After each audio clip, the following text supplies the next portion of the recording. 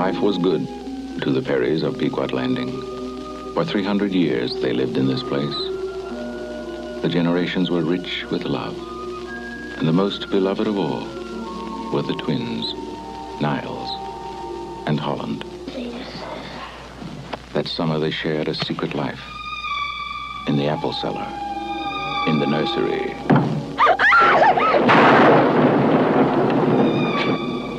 in the night.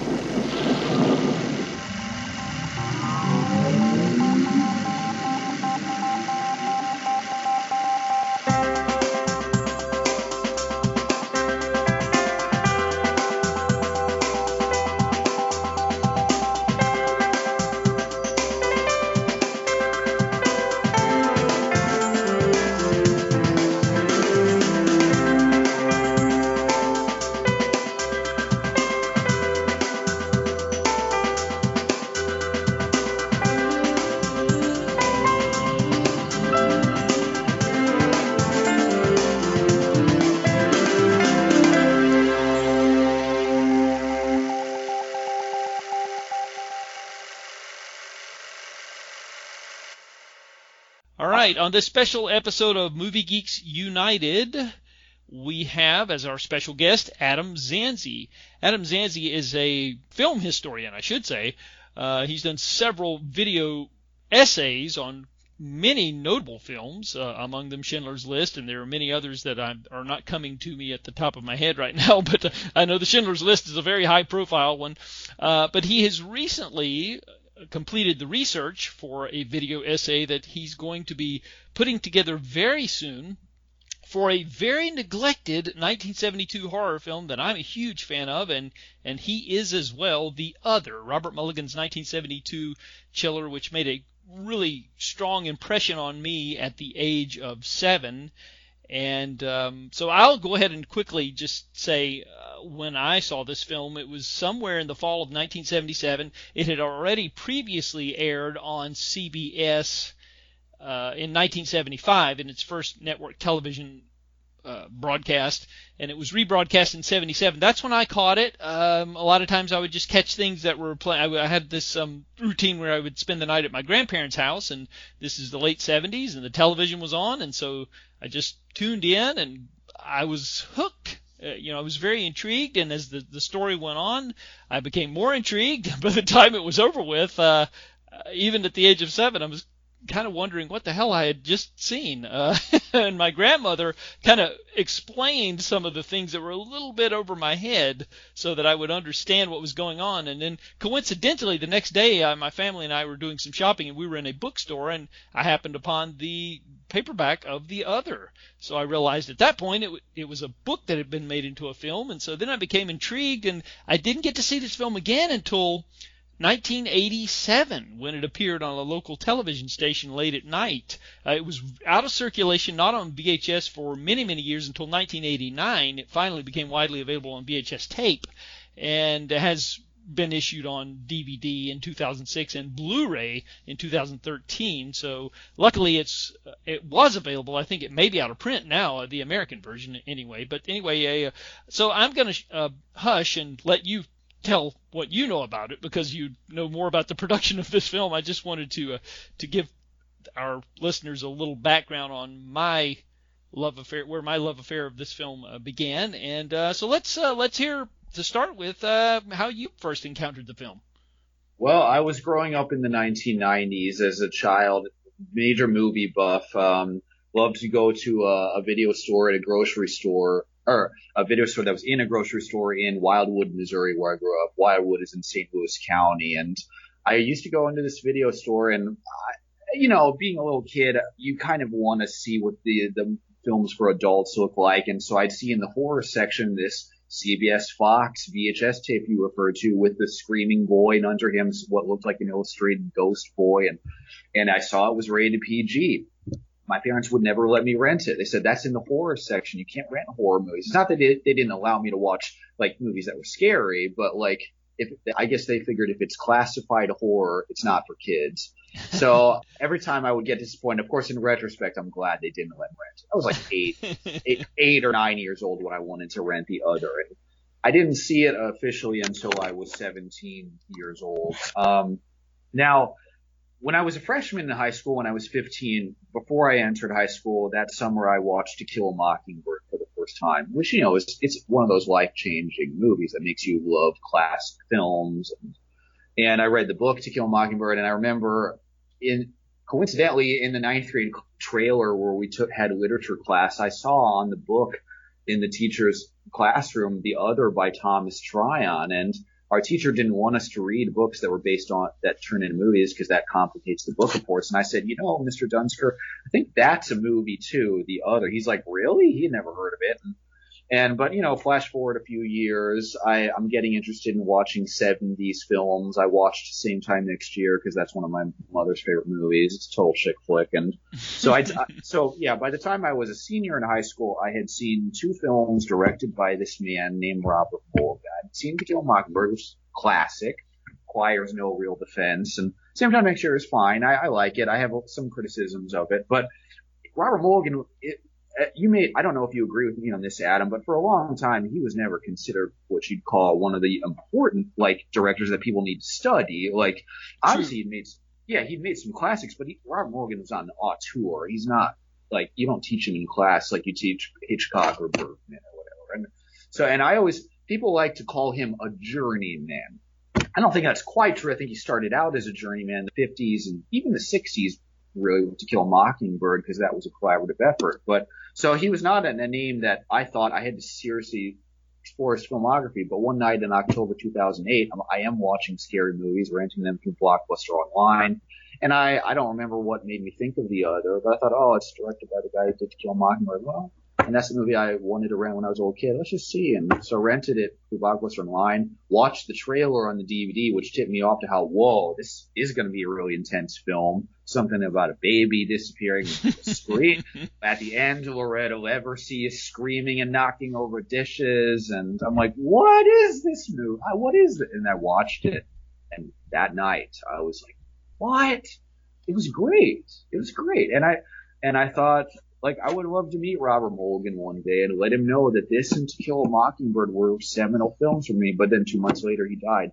And I remember being so sad about that. But reading the obituaries, I would find out, Summer 42, that's an important movie. You should see that. And so, as I became an adult, I watched all of Robert Mulligan's films, and I realized he didn't just leave behind 2 or 3 classic films. He left behind several films that had his stamp on them. So, as you can probably tell, it was Robert Mulligan that got me obsessed with The Other. I didn't read the book by Tom Tryon until a decade later. I don't know if you have the same problem as I do, but sometimes for me, if I see the movie first, it's hard for me to read the book because I've already got the filmmaker's vision in my head. Oh, yeah. It's easier for me to read a book if I go in with an open mind. So it took me a while to finally make myself read Tom's book. And you know more about Tom Tryon than I do, Adam, but his book is very good. It's, it's a lot more tragic, I think, than the movie because Niles is in a mental asylum and stuff. But over the years, I wrote a review of the film from my blog.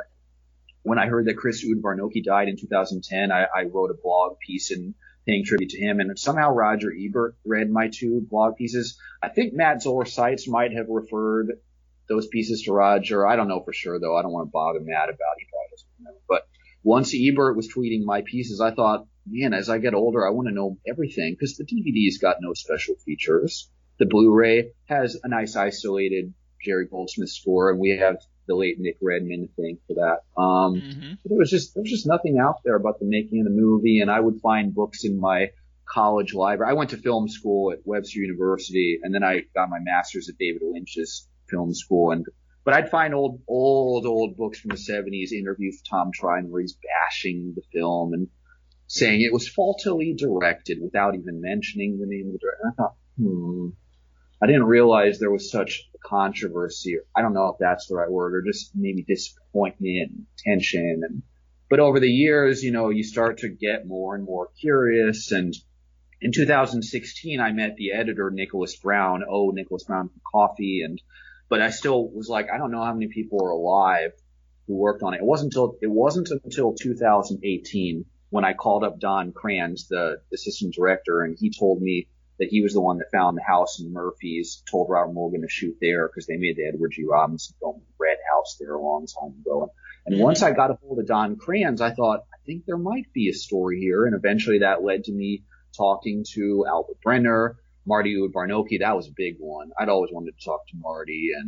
And now I think I've spoken to just about every surviving principal cast and crew member that worked on the other. So it's been a decade of research in the making.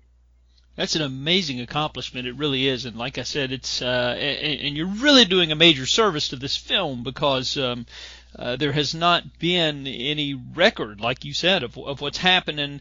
And I really think it's sad that some of these people have passed who could have filled in the gaps that really knew some things. I myself reached out to Robert Mulligan, probably 3 to 4 years before his passing.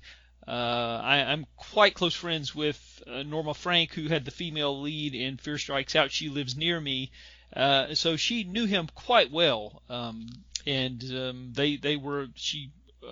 lived in the New York area when he was starting out as a television director, and then ironically, she wound up as the female lead on the Texas John Slaughter television show, which had Tom Tryon as the male lead. So she worked with both of them in different capacities, shall we say? So I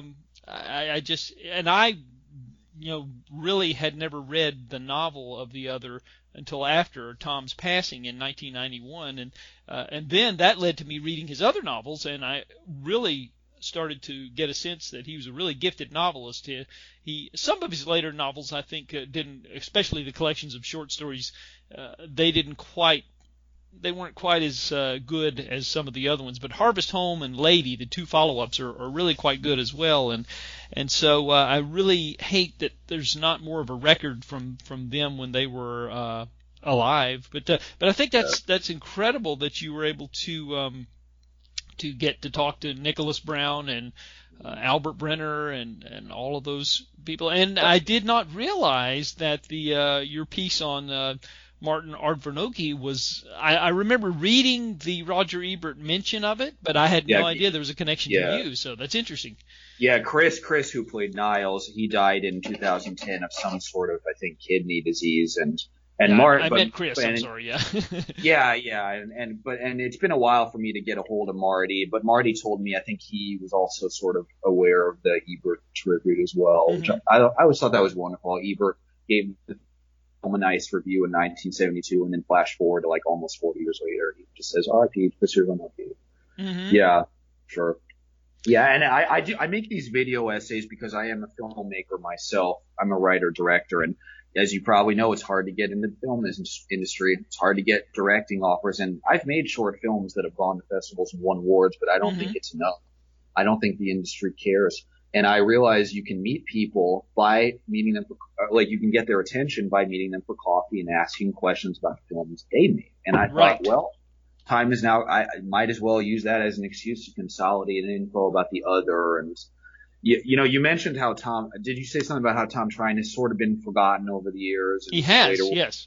I think it's because his estate, now his new literary executive, C. Robert Holloway, is quite a character, and he's told me some good, and thanks to C. Robert, the other has been reissued by New York Classics, and but I think for a while, Tom Tryon's estate was run by his lover, Clive Wilson, and he committed suicide in 2005. And I think maybe there was also some conflict with Tom Tryon's family members because even though the obituary said stomach cancer, he really was HIV positive, and he didn't want the public to know.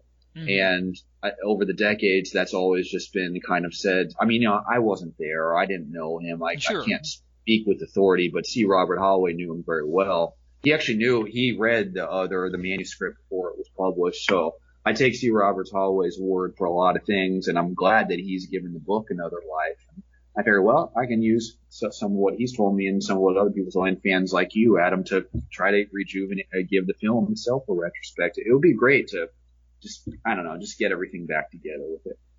It's true, and it's an amazing movie. Over the years, I have screened it for people Even I was dating somebody years ago, personal story, who was very jaded, kind of snobbish when it came to film and literature, and I ran the film for her, and she was bowled over. And she was somebody that you just could not.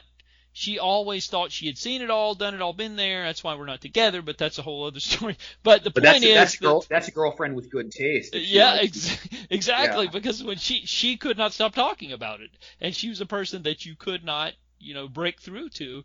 And I thought, well, if this movie can get through to her, and there have been other. I remember a group of friends of mine. I ran it for them right after it came out on VHS tape. And they literally broke up into discussion groups after the film too. They were having these discussions, like well that happened and this, what was this all about, and just trying to get all the. But the trick of the film to me is what makes it so wonderful is it's a repeat. It's a film that really gains in repeat viewings because you watch it for the first time with for the plot and the plot revelations, but then you go back and rewatch it for the ingeniousness of the plotting and the way the clues are laid out in broad daylight. You see the clues of what's happening, but because you're unaware, it's all there if you know once you know what's happening. But when you don't, it's just really amazing how he just lays it all out there in front of you, and you don't even see it on the first viewing. So it's a real trick. So I just wanted to kind of get into the production of it. I know the script was, I think, finished I think the novel was published in 1971. If I'm not mistaken, and then I believe in June of 1971, and graciously you got me a copy of the original shooting script, which I much appreciate. I read it. There are some very subtle differences, but interesting differences nonetheless. But I think the original draft was June of 1971, and then in August he did a revision, and that was the one that went out with. Yeah, and they all say first draft on them, so I don't know that there were big changes. But there are those whole screens that are in that script that were filmed but cut out of the movie, so it is an excellent script. Tom Tryon did I wish I knew more about the discussions he and Robert Mulligan had about the adaptation. That's been very, very difficult. Because let me tell you, in October 2018, at the same time that I called up Don Kranz, I sent a letter to Robert Mulligan's widow, Sandy Mulligan, and I got back a letter from her place in Old Lyme, Connecticut, and the stamp was an Atticus Finch stamp, and I said, "All right, this fantastic." Is great. Yeah, and her letter was very brief. She didn't work on the movie, but she had nothing but nice things to say. She said her husband loved the Chris and Marty. He loved Uta Hagen. He loved working with Robert Surtees, who I don't think. Oh yeah, he shot Summer 42. So she said he was delighted he could come back and work with him again. Of course, later in the decade, they worked again on Blood Brothers in the same time next year. And actually, I was delighted to find this. So this French filmmaker Lionel Ricoeur made some sort of documentary about Mulligan recently. I haven't seen it because it's not in English, but Lionel graciously sent me a French interview that Mulligan did with Michel Ciment and a French interview with a guy named Giardellini. And in these interviews, Mulligan talks about working with Surtees on the cinematography and just talks about a lot of stuff that's going to be explained later. So it's great to put together a lot of pieces. There's just a few things I was frustrated not to know more about, especially the Jerry Goldsmith score. I wanted to know more about what Goldsmith's experience was like doing the music, but people won't talk to me. There are other Goldsmith aficionados who have told me interesting, but there was at least one guy whose name I won't mention who's like, "Oh, I'm sorry, I can't help. I know some things about Jerry told me in confidence, and I'm going to take them to my grave." I'm like, "All right, man, whatever." And so that's a draft. Yeah, I mean, I guess you can't find out everything when most of the people are gone, but I got pretty close. So I'm looking forward to seeing the video finished myself, because so much of this has been buried, and I would hate it if it all disappeared forever. Yeah, I would too. And like I said, I again reiterate that you're doing a real service, because this is a film that has been unjustly forgotten. I'm curious about, well, as I was saying, I know they started shooting it around this time of the year. I believe it was in 1971. It was, I believe the production was September to December of 71. To November. Yeah. It was, gotcha. Yeah. So the shooting schedule is at UCLA.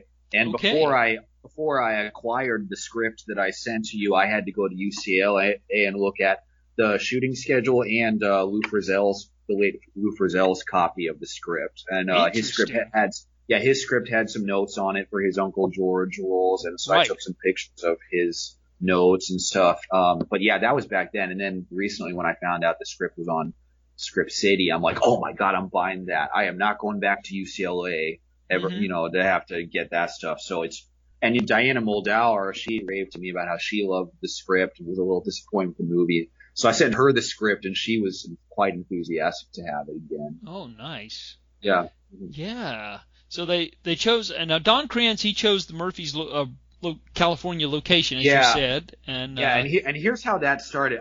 Don Krantz and I were only on the phone for 15 minutes. He was in his 90s by then, and he did not want to meet for coffee. And I think one of the first things I asked him was, how did you get an associate producer credit? I think he also had an associate producer credit on Summer of 42. But he tried to deflect from that, saying, oh, it doesn't mean anything. Those credits don't mean. But then I said, well, what's the first thing you did? And he said, well, the first thing Mulligan asked me to do is find a house to shoot the exteriors. And I thought, assistant directors don't do that. That's like a location scout. That is a form of producing. So I just put that together and said, I think that's how he got it. He just probably had a big burden organizing everything in Murphy. So yeah, and so I think it's because of Don Krantz had said he had seen the Edward G. Robinson Red House film a long time ago, and which was not the only film shot in Murphy's at the beginning of the century. There were some others, and yeah, so it was wonderful to have that as a starting point. Be like, that's pre-production. That's how they decided Northern California. I don't think that made Tom Tryon happy. Tom Tryon would have loved New England, but exactly. Yeah. Well, it's a good stand-in. I think it really works for if you don't know the trained eye. Unless you have the trained eye, you really can't tell. They really do a good job masking the fact that it wasn't New England. And for years, I thought that it was New England. I thought it was, and then after doing some research, I figured out that it wasn't. But I'm assuming the production went smoothly as far as you know. I mean, there's things that we don't know, but I think that, Albert Brenner said to me, I have yet to meet Albert in person because he's also in his 90s and he has some health issues. Don Krantz has since passed on. His wife told me that over the phone. I didn't even know it. So I quickly went on IMDb and I updated Don's death information. I would love to still meet Albert. But Albert briefly told me over email that the cast and crew was like family. Everybody ate together. I think C. Robert Holloway, who was Tom Tryon's friend, told me that he heard that Mulligan and Tryon didn't really get along. And having seen that 1977 interview when, Tryon's going off about Mulligan without saying his name, I can't imagine it ended quite well. I don't know. I mean, Sandy in her letter to me said that she thought the script was also really good. And so, people probably don't want to talk too much smack about it. I mean, Jim Riggs, who was a casting associate, he is a rental agent in Murphy's and was hired as the casting guy and the pilot to fly the dailies. And he told me that occasionally Tom Tryon would be critical of what was going on. But he, Tryon got along with the cast, and he didn't like Lou Frizzell as Uncle George. I mean, his attitude is, what is a Southerner doing playing a New England uncle? But that's Mulligan. Mulligan cast his favorite actors over and over. Lou Frizzell is in he's the stalking moon, the train master, and of course he's the drugstore guy in Summer 42. So why not put Lou Frizzell there? It's great. Yeah, and he's in Nickel Ride too later on. That's right, he's in the Nickel Ride. Yeah. And so is Victor French. Yeah. Exactly. So yeah, he did have a habit of using the same actors over and over again. Lou Frizzell is a whole other subject for me. I've been fascinated by that guy for years as well. Actually located his second cousin and had some interactions with him who filled me in the blanks a little bit about his he's a doctor, his second cousin, but he in case you ever need I am interested. Yeah, okay, I'll get you in contact. Okay, yeah, I didn't know where to find Lou's family. His IMDb says all these things about grand nieces and all this, and I just didn't know how to get a hold of any of it. It's hard sometimes. So I'd be interested if they had anything to say about the other or Mulligan. Just anything. Sure. Yeah. Yeah, this guy that I reached out to, he gave me the basics, and he said if I had any more questions, he gave me a phone number. So there's a way to contact him. So we'll exchange that. But yeah, he's a curio because he was in so many things in the 70s. He's in Spielberg's first film, Duel. That's right. And Spielberg directed him also in an episode of Owen Marshall, Attorney at Law. Yes. Yeah. That is correct, and he turns up in so many things. And he goes from theatrical films to these television series. He's in the Adventures of Isis. the Never Saturday seen that. Morning, the Saturday morning TV. Well, it was if you were of a certain age, which I was, that was a Saturday morning staple. And he turned up in that. He was in these TV movies like The Devil Dog, The Hound of Hell, and he's in Capricorn 1, and just tons of stuff. I mean, he's all over the place, and and then suddenly I noticed I wasn't seeing him anymore, and years later I did some research and said, well, he died. Okay, well that explains why why he was in everything and then suddenly not there. So yeah, he's always been a mystery to me, and I've been interested in his. And it's good that he has a cousin that can tell you things. That's always great. Yeah, exactly. So, but anyway, I'm getting off topic. So the production went fairly well, and I guess they assembled the film probably. I'm thinking in the winter months of '72. That's a good question. I should probably ask Nicholas Brown when that all took place. I assume the first half of 1972. Yeah. That was just editing over and over and stuff. And it was good to get a hold of Nick again because he and I hadn't been in touch for a while. And when I did my video on the Nickel Ride, I was sort of basing off vague memories, stuff Nick had told me about. Which I couldn't remember. We didn't talk about Nickel Ride that much back then, but he called me up just recently and refreshed my memory and told me a lot of stuff about the other I didn't know. Like Nick knew Tom Tryon. He said he was just bitter, and that I think one of Tom Tryon's lovers came to the set and said, that clock, that grandfather clock, that's Tom's clock. And Nick's like, what? And Nick is like, is this based on Tom Tryon's personal life story? Right. Like, what is it? Yeah, I've been unable to find out what inspired the violence in the story. Like, I read an interview with Tom Tryon's younger brother, Bill, who said something about how Niles and Holland are based on Tom and their older brother, A. Lane Tryon. So I thought that was really interesting. And their cousin is what inspired Russell Perry. But not sure what inspired the severed finger or the baby or the pitchfork, and I found one interview with Tryon where he said, all you have to do is read your morning newspaper and all that. And there was another interview where he gave what I thought was kind of a pretentious answer where he said, well, the Manson thing had a lot to do with it. I was in the house over where that happened, and I thought the Manson murders have nothing in common with the murders in the other. So I don't know if that, I don't know, that sounded odd to me. Like, I feel like there was another. So I'm not, and there was an interview with Mulligan where a French interviewer asked him, is this based on a true story? Mulligan said, well, there are children in Connecticut back then who committed such crimes. I'm like, what is he what is Mulligan talking about? What is Tryon talking about? Like, so it's frustrating when you can't get quite to the source of right. Yeah. But it's like, well, they were a little cryptic about it. So yeah, stuff like that is like, well, you can sort of piece the puzzles together, but there are missing pieces.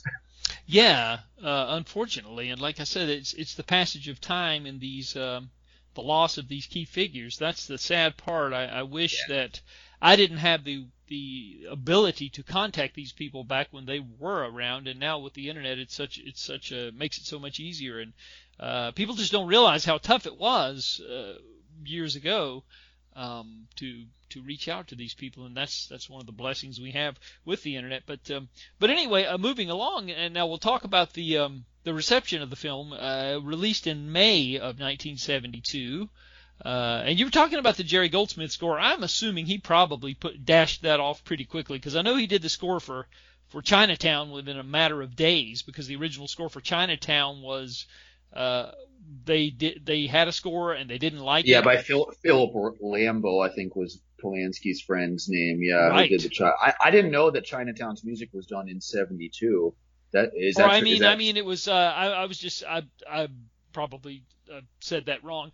I was trying to give the impression that he was just a quick composer, is what I was meaning. Yeah, I think maybe. Yeah, but I think 71, 72 was maybe a dark time for him because he was drinking lot, and he wanted to win an Oscar for Patton, and then when he didn't, he got kind of pissed about that and went to London and did some carrying around, and his marriage ended, and then he met Carol Goldsmith and married her and dumped some other Danish chick. Oh, wow. Yeah, I mean, I don't really know for a fact what went on between him on the other, but one thing that I thought was thrilling is because I was trying to figure out who made the decision to cut up Goldsmith's music. Was that a Fox executive? Was that Tom Tryon? Because Diana Muldaur said to me she felt when she was disappointed the movie became a horror film, and she said she didn't know if that was the studio's fault, Mulligan's fault.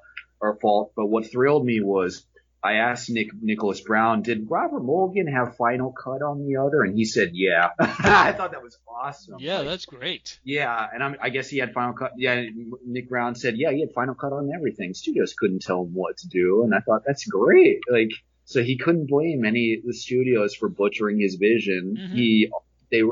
Even though he was not an auteur, the studios pretty much left him alone. Probably heard him on the Nickel Ride though, because the Nickel Ride was dumped by Fox. Yeah. I mean, that's sad what happened. Nickel Ride's a great movie. It's maybe a little flawed. I don't know that it's quite as I think Summer of 42 is Mulligan's most perfect film. Real quick, Adam, what are your top 5 Mulligan films? Oh wow, that's a good question.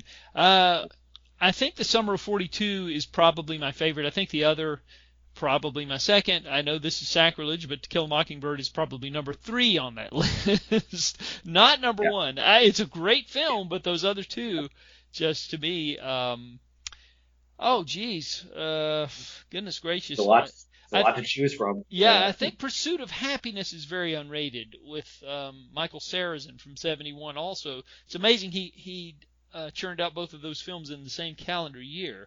So that would probably go number 4 for me, Pursuit of Happiness. And number 5. That's a tough one there. Probably Man in the Moon, because I'm a big fan of Man in the Moon. Is a great one. It was a good way for him to go out to retire from filmmaking. So yeah, those are probably my top 5. Yeah, I like Pursuit of Happiness, but have you read the book by Thomas Rogers? I have not. The book by Tom, when I was in film school, and I was like, obviously the only kid my age that knew who Robert Mulligan was. I was trying to track down every movie he did, and I thought, well, with this other film he did in 1971, maybe I should, because I am a director myself. I like to figure out how directors adapt material. So I checked out the book by Thomas Rogers and read it first. And the book of Pursuit of Happiness is really kind of a very kind of melancholy, sort of sad epic about how William Popper, like he and his girlfriend are not hippies, but they're not right wingers either. And that's really what the whole book is about. And then and then when he runs over the lady, it just makes life worse. It makes him hate America. It's a very kind of anti-American book. And I contacted Thomas Rogers' daughter once, and she told me, her dad wasn't really thrilled with the movie. And my feeling is I like the movie, but I think for the movie, Mulligan played it more for laughs, I think, with that Randy Newman score. And, that's true. Let me go. And I'm like, yeah. Well, I like it. I feel like there could have been I don't know if Mulligan was right for it. Maybe Mike Nichols. But I like the film. I know Ken Jones is a big fan of Pursuit of Happiness. I'd say my top 5 Mulligan is, my first 2 are the same as yours. Summer 42, number 1, because that movie requires no defense whatsoever. The other is second. I can see why people criticize the other, but I'm passionate about the other. And then you're not going to believe this. 3 for me, Stalking Moon. Oh, that's an interesting choice. Yeah. That would probably been number 6 for me. So. Yeah, I remember. The Stalking Moon, the first half of it is a little slow. It's not a perfect film, but that second half is so intense and stuff. Like, I'm still trying to track down people that worked on Stalking Moon. I did get a hold of Nolan Clay, who played the little Apache boy, and talked briefly with Robert Forster, but he died before we could have a conversation about it. And I did manage to talk to Alvin Sargent a few days before his death. It was quite sad when I heard he died, because he really makes Stalking Moon work. Oh, sure. I mean, I think they tried to get Horton, and because the book by Theodore B. Olson is very, very talky, and Salvaje has lines of dialogue, and I assume Horton Foote's first draft of the script was like that, and they threw it out. So they said, Alvin Sargent, just come in, just write a silent movie. And so I think for me, Stalking Moon is 3, probably To Kill a Mockingbird at 4. To Kill a Mockingbird is a wonderful film. It's obviously, like, it's great. It's one of the best movies ever. I do have some criticisms about the way they adapted Harper Lee's book. Like, you know how in the book they shoot Tom Robinson 17 times, and in the movie he's shot by accident and it's ambiguous a little bit. Yeah. As I've gotten older, I'm like, I don't know if that's aged very well. Love the movie, of course, though. Mm-hmm. I mean, you can't not like To Kill a Mockingbird. Oh, it's wonderful, yeah. Yeah, and then 5 for me, probably The Nickel Ride, just because it's so bizarre, and it was wonderful to hear Eric Roth stories. And then if I had to do a 6, Man in the Moon. Those are like masterpieces. That's how you know, like, Mulligan was not just a flash in the pan kind. I loved your podcast interview with Herman Raucher, by the way. Well, thank you. Yeah, because it's interesting to think about who was the director of the Ode to Billy Joe, Max Baer? Yeah, Max Baer Jr. from Beverly Hillbillies, yeah. Yeah, it's interesting to think about a guy like Max Baer, who's probably just a rich guy that wanted to make a movie and was probably just out of his mind, and then a master like Mulligan, so in command of his craft, and that's why he made so many good films and stuff. So, yeah, I mean, I can't remember what got me on that tangent about what are your top 5. That's good. I could go on. Yeah, I mean, for me, his worst decade, Mulligan's worst decade was probably the 80s. I don't particularly like Kiss Me Goodbye that much. I don't think screwball comedy was for him. No. And I have mixed feelings about Clara's Heart. Yeah. What do you think? What do you think of Clara's Heart? Well, I think it's unjustly maligned by most of the critics. I mean, they just you would have thought that he committed a federal crime by making that film the way that the critics savaged it. Recently released on Blu-ray, which is interesting. Warner Archive has released 2 of his films this year, Stalking Moon back in the winter, and just recently they put out Clara's Heart. And I had never seen it. I kind of was afraid to watch it because of the terrible critical reception, but I got a review copy of it that Warner Archive was gracious enough to send me, and I didn't think it was bad at all, actually. I thought, you know, is it a masterpiece? Is it a great film? No, but not the atrocity, the cinematic atrocity that you would be led to believe. So, you know. Yeah, I mean, I have mixed. It's not a terrible film at all. And actually, I got a hold of Mulligan's agent, Robert L. Stein. He told me astonishing stories about Mulligan, like how they wanted Mike Nichols. Speaking of him again, they wanted Mike Nichols to direct Clara's Heart, and Mulligan was like cussing out his agent. But I think maybe I should save that for another video because it's not really relevant to the other. Maybe if I do a video on The Man in the Moon, I can tell the Clara's Heart story. That would be interesting. But it was, yeah, because I haven't mentioned this yet. The way I want to make this video interesting, the other is a film about how we are two-sided. There's the Niles side, there's the Holland side, and Niles blames Holland. People only see Niles, they don't see Holland. And my big thesis for this video essay is Tom Tryon and Robert Mulligan were both Niles and they were both Holland. They are the 2 principal creators of the film, the writer and the director. And the video essay is going to begin by talking about both of their upbringings. Tryon was a country boy, grew up in Connecticut. Mulligan, tough Bronx kid. You know, New York City, grew up in a crowded family in the fishing village. They both loved reading books when they were little boys, but I think Mulligan was a lot tougher. And both, you know, served in World War II, but Mulligan was a Marine. Tryon was just in the basic Navy. And it's interesting how their careers sagged. And they both had personal issues. Tryon was a closeted homosexual, and his wife committed suicide. And all this stuff was going on. With Mulligan, I have to be a little careful about what I talk about because I am going to talk about how he did have a drinking problem. Tryon also had a drinking problem, but I think for Mulligan might have been a little worse because Robert Mulligan's attitude was don't drink during the day when you're working on a film set, but after 6 p.m., once you're watching the dailies, the bar is open. And once Mulligan drank gin or drank scotch, he became a different person, like sort of a mean, you know, but when we worked with actors on the set, wonderful guy. And that's why people probably thought he was like Atticus Finch at times. But the producer, Bill Borden, who worked on The Man in the Moon, told me a crazy story. He had heard a rumor that in the 60s, when Mulligan and Alan J. Pakula, you know, were working at Warner Brothers a lot, I don't know what movie it was. Bill Borden didn't know either, but I guess Mulligan had used up too much film directing himself out of difficult scenes. So he got called to a meeting with Jack Warner. Jack Warner yelled at Mulligan, just until Mulligan exploded. And the story is he picked up a chair, threw it at Jack Warner, and the chair went out the window and crashed on the street. Wow. And so Bill Borden said, Bob, is this story true? And Mulligan said, well, I did throw a chair at him, but it didn't go out the window.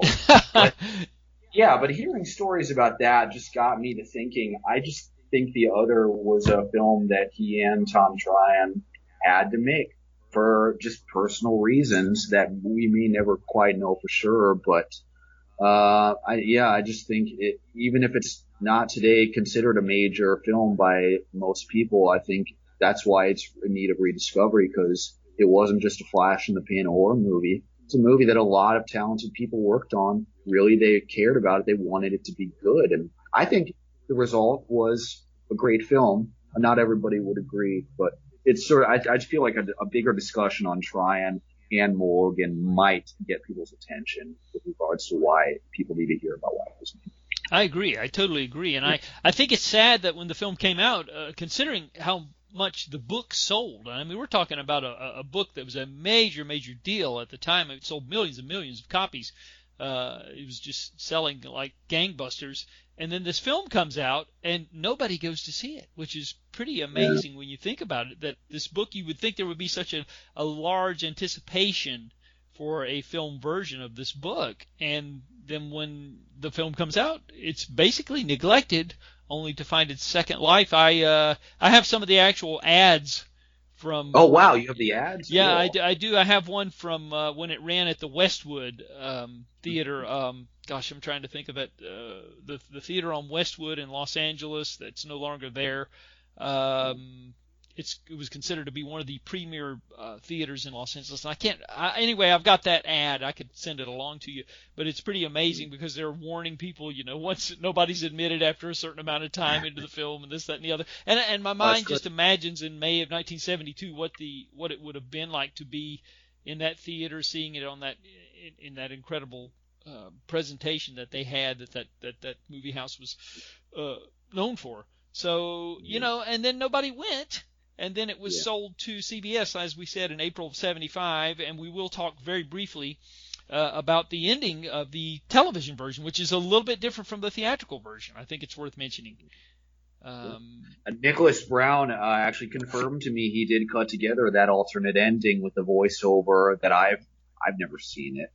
And actually Nick said, isn't that how the movie ends? With you hear Niles going, Holland, we can't play the game anymore. And I said, no, the version that's on DVD and Blu-ray has the silent ending where the aunt says, Niles, time for lunch, and just the whistling. Perfect ending, in my opinion. But I would like to, I'd like to see this other ending, even though it sounds superfluous. But it's a very, because Nick hasn't seen the movie in forever. And another thing I asked Nick about, you know how on the CBS Fox tape and on the DVD and Blu-ray, there is no 20th Century Fox logo at the beginning. I wondered about that. I'm glad you brought that up. Yeah, it just says 20th Century Fox Presents. And so I asked Nicholas, why do you think that is? And Nick said, well, I think the reason they started doing that is Fox didn't like it when people played music over the Fox logo. Mm-hmm. So they started getting rid of the Fox logo completely. And I said, well, that's odd, because when you guys did the Nickel Ride, you hear Dave Grusin's score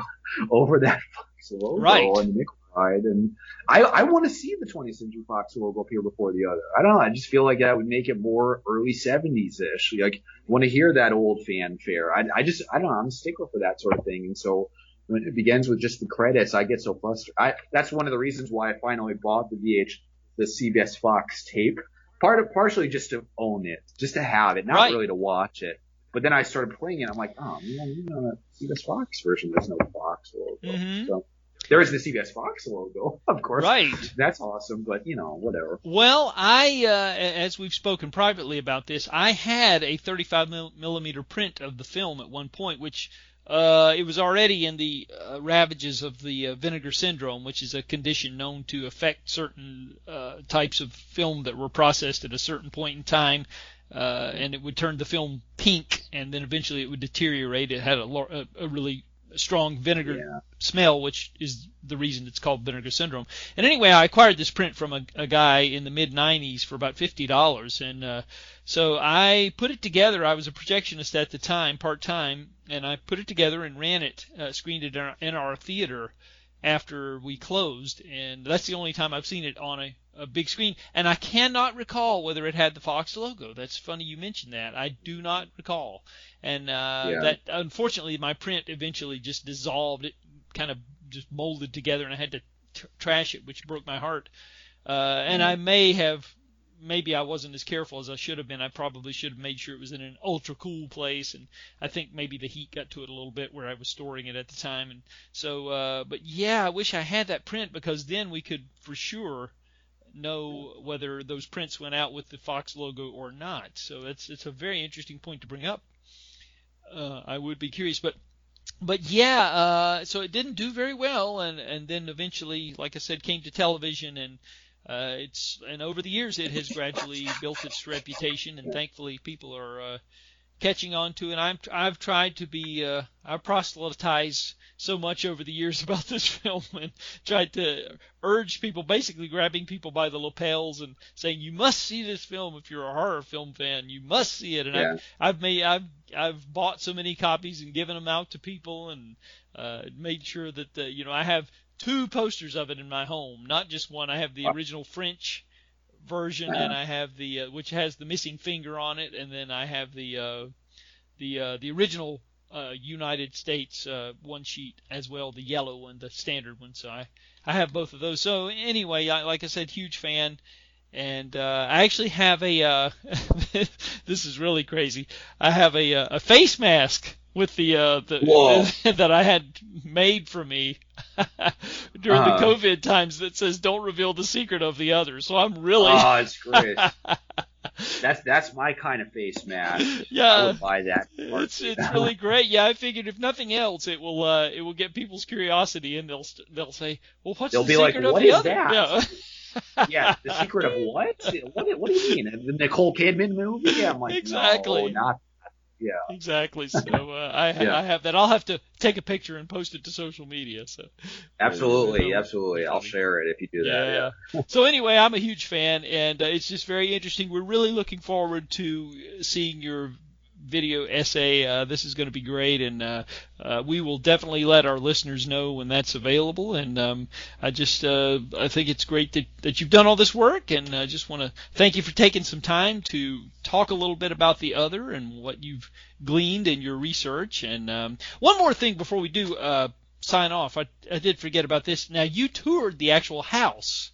I did, yes. The house is now owned by Judith Marvin, who is a historian living in Murphys, and I contacted the townspeople in Murphys, and they put me in touch with her. And my mother and I went up there last Christmas, and Judith graciously showed us the house. And the movie was not filmed inside the house. The interiors are not remarkable for this project, but yeah, it was great to actually see. The house is red now. It was painted white for the movie. And Albert Brenner had built a staircase in the yard for the scene where Diana falls down the stairs. Okay. And that staircase is not there anymore. And I think the barn was built just for the movie, and I think according to Albert and according to Nicholas Brown, somebody even wanted to buy that barn after filming was completed, and Albert was like, well, it's not built to code. You're not going to be able to do anything with it, so I don't know what happened to the barn, but it's definitely not there. But I remember going in the yard, and there's like a bird statue in the yard now, and I said to Judith, is that where the well used to be? And she's like, maybe. Judith, I think, when she was a younger woman, when she watched the making of the film, she didn't own the house back then. But she gave me a history lesson on how it was built in the 1890s by a descendant of John Adams. So I thought, might as well tell that too. Sure.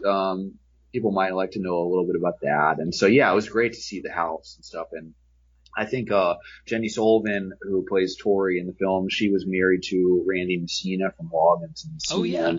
She told me how one of their albums, Sitting In, was taken at one of those hotels. And so the other enlightened a lot of people to that Murphy's location. Diana told me she has a summer home up near there now because she worked on it. So, yeah, it was good to actually be in Murphys, even though at the time I didn't really know much about making the movie itself. So being in Murphys gave me some sections, some of the puzzle, but at the time I was still unsatisfied. Like, Mm-hmm. I don't know anything about these here, but now I think I know about 90% of what I need, Excellent. which is good. It's good enough for a video essay. It's good. Oh yeah, of course. Yeah. And the interiors, I guess, were, and that's a question that I never thought to ask. I guess, was that a soundstage, or do you? I think the interiors were shot in Angels Camp somewhere in some other house. Okay. I know for sure the fairground sequences were shot in Angels Camp. But when my mother and I went over there, it looked, I don't know, the area didn't. Maybe the place where the actual fair was sealed off, but Angels Camp seemed like it was just a bunch of like hilly roads, and I don't know, like I could not imagine the fairground sequence when we went over there and stuff. But Angels Camp is also where Mark Twain wrote his Jumping Frog story, and so we really liked being up there, even if nobody there really remembered anything about the making of the other. But of course, Jim Riggs lives there, and once I found out about him, I called him up. I've talked with almost everybody. I think the script supervisor is Ray Kilrose. I don't know if he's still alive though, and I haven't been able to find him. But Nick said I think he did work from his notes. So I talked with just about everybody. That's great. That's great. It really is. Well, listen, I'm gonna let you go, but thanks for joining us and talking about the other. I think there's no better time than Halloween, and since we're all quarantined, for those of you who have not seen the other, well, here's a good excuse to see it. If you can't find it streaming, then do yourself a favor and pick up a copy, however you can find it, and I would highly recommend it. It's a real treat.